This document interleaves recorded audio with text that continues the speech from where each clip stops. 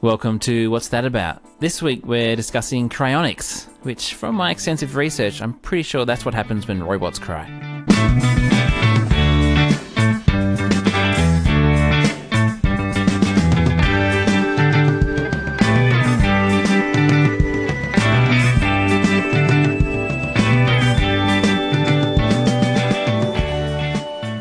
You should know a little bit about being frozen and then dying and then slowly being brought back to life after that stand-up set I saw you do in Canberra. Just take that! Take that! Because Canberra's cold. That day. Yeah, Canberra's freezing and you were dying on stage. Just joining the dots. So the whole, dying and then being frozen and coming back to life thing, big rumours that Walt Disney was frozen in that way. Yeah. Looked into it for this episode. Apparently it was just like one day he said he would want to be frozen and then that's where it was left. You can just imagine like some guy with a newspaper man with one of those press hats on going, "What a scoop!" and then racing away. He didn't wait around to hear the rest of it. What a scoop! Apparently he was cremated and they have his ashes, but this rumour persisted for 4 decades. It's still around. People still bring it up. Yeah. Yeah. There's an off-the-cuff comment about I want to be frozen. Yeah, ridiculous. What a scoop. That was around the time we went to the baseball and in America, and probably about 4 hours straight, I just sat there going, "It's a beautiful day for a ball game. Let's play ball." I think we were both doing it, and we annoyed everyone in the stadium. That was so annoying. So, can you just explain for me just the definitional stuff around cryonics versus cryogenics, and just what the difference is? Yeah, okay. So I'll just give you the definition of cryonics because that's what the episode's about. Cryonics, from the Greek word cryos, meaning cold, and when I initially read that, I thought it was the Greek word kyrios, meaning wanker. For anyone that doesn't know who Nick Kyrgios is, the tennis player, that is a very good joke. Yeah. It is very good. So cryonics it's the low temperature preservation, usually at negative 196 degrees Celsius, of people who cannot be sustained by contemporary medicine, with the hope that resuscitation and restoration to full health may be possible in the far future.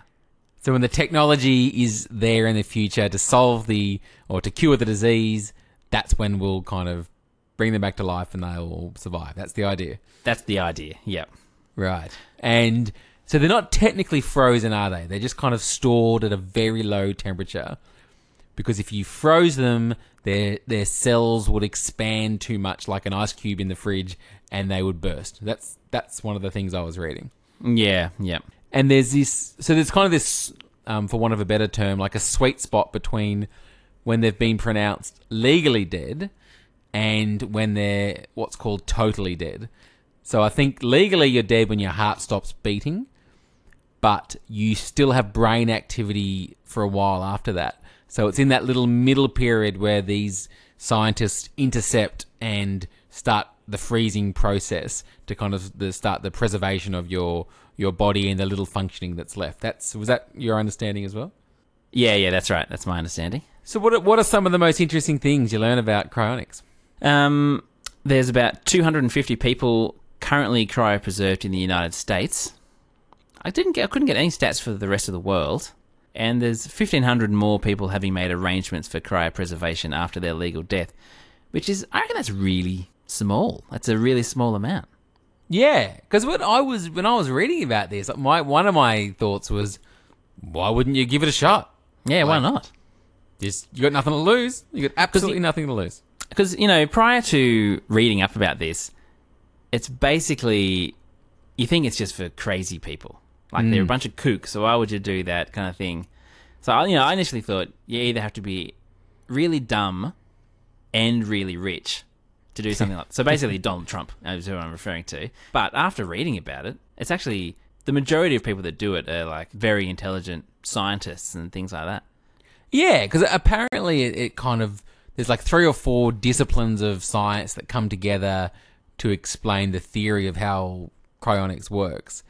And at a theoretical level, there are lots of people that are like, yeah, it's possible. In the same way that we will kind of freeze a human embryo and then unfreeze it and grow it into a human. They kind of say that logic is just, the beginnings of what we can achieve. So it's a little bit more logical and plausible than I thought it was going to be as well. Yeah, so the actual theory, and this is a little bit technical, but basically they think that long-term memory is stored in cell structures and molecules within the brain. And in surgeries, such as those on the aortic arch, they use hypothermia to cool the body while the heart is stopped. And this is done to spare the brain by basically slowing the metabolic rate. So the body's need for oxygen is significantly reduced. So the metabolic rate can be reduced by 50% at 28 degrees Celsius, and it can be reduced by around 80% at 18 degrees Celsius. So, people are doing this now, completely slowing down the metabolic rate and bringing them back with no negative consequences. The theory is that you can actually, hopefully one day, preserve everything by this sort of low temperature preservation and then be able to bring them back.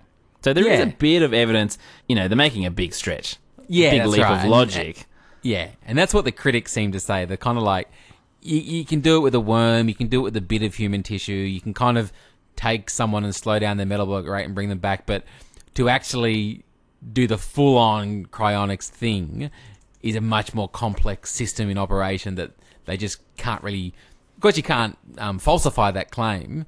It's easy for this to be a debate that's not settled, but it's very untestable, which is why there's so much kind of skepticism around it. Yeah, that's right. And actually, it's not that expensive. It's like $200,000 or so?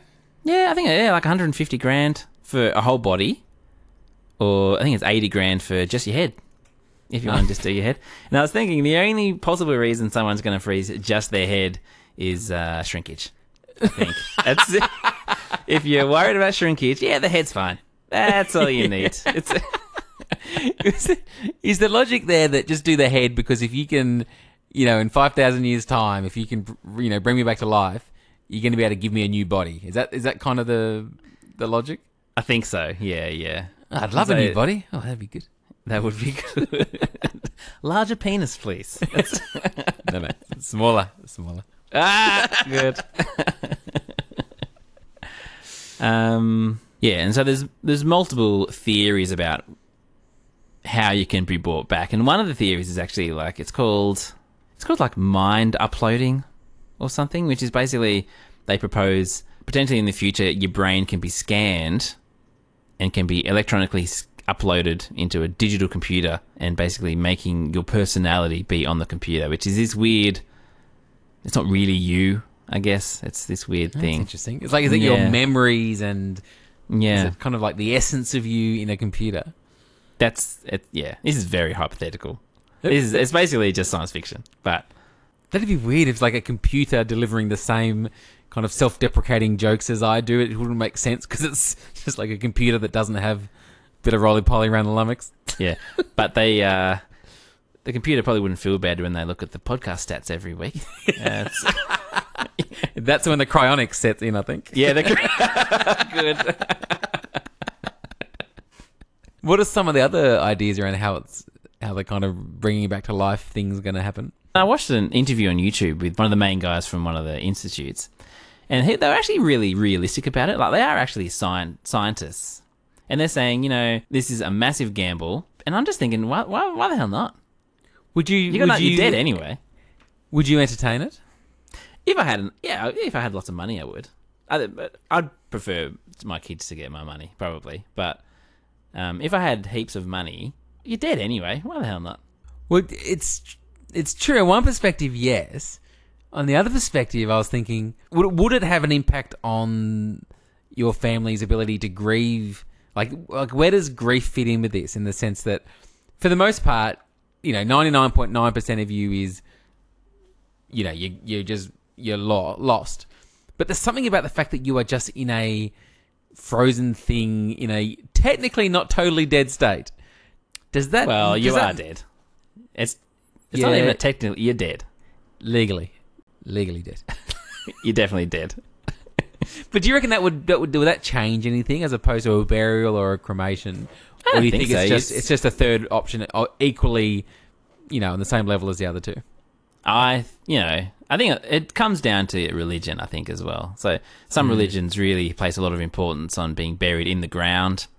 But to me, being buried in a coffin or being frozen in a thing or cremated it's all the same to me. Yeah, it's funny that apparently they store your body head down in case there's ever a leak in the tank. Then your brain would stay in the freezing liquid kind of at the bottom of the tank. Why is there going to be a leak? Yeah, that's the other issue. You're looking at thousands of years. Like, what if the company goes bankrupt? It's all over. Well, yeah, apparently that's been an issue. One of the companies, I think, did go bankrupt. And I think another company either helped them out or took the bodies off them. But I know that there's like 4 big companies and one's bigger than the rest. And they actually have a separate kind of trust fund that is always there to cover for that actuality that they kind of go bankrupt, and they can kind of use that money to solve the problem they've found themselves in. So they've kind of got a contingency for it. But for like thousands of years? Yeah, I'm not sure exactly how it would work, but apparently they've thought of what that would mean and how they would work around it. I'll take the word for it. Apparently, and the container you're in it's called like a diwa or something. I'm not sure how to pronounce it, but apparently you're in with like 4 other people. So, bit of conversation. I wonder if you're naked in there or not. I don't know. Oh, you got to be naked. Nah, I'll be there. Raiders, Trekkies, Ugg boots. You just be covering up the shrinkage. The underpants minimum. I'm not consenting to this until it's just dirt. That's right. So that's cryonics. Not particularly funny. Somewhat interesting, but we've tackled the issue. Can someone be nearly frozen and then brought back to life in the future? Theoretically possible, but very much a long shot at the moment. Anything else you'd like to add, Do? Not really. I do feel like a hot Milo after talking about such a cold topic. So I might... How good's a hot Milo? So good. Alrighty. That'll probably do it. See you next week. See ya.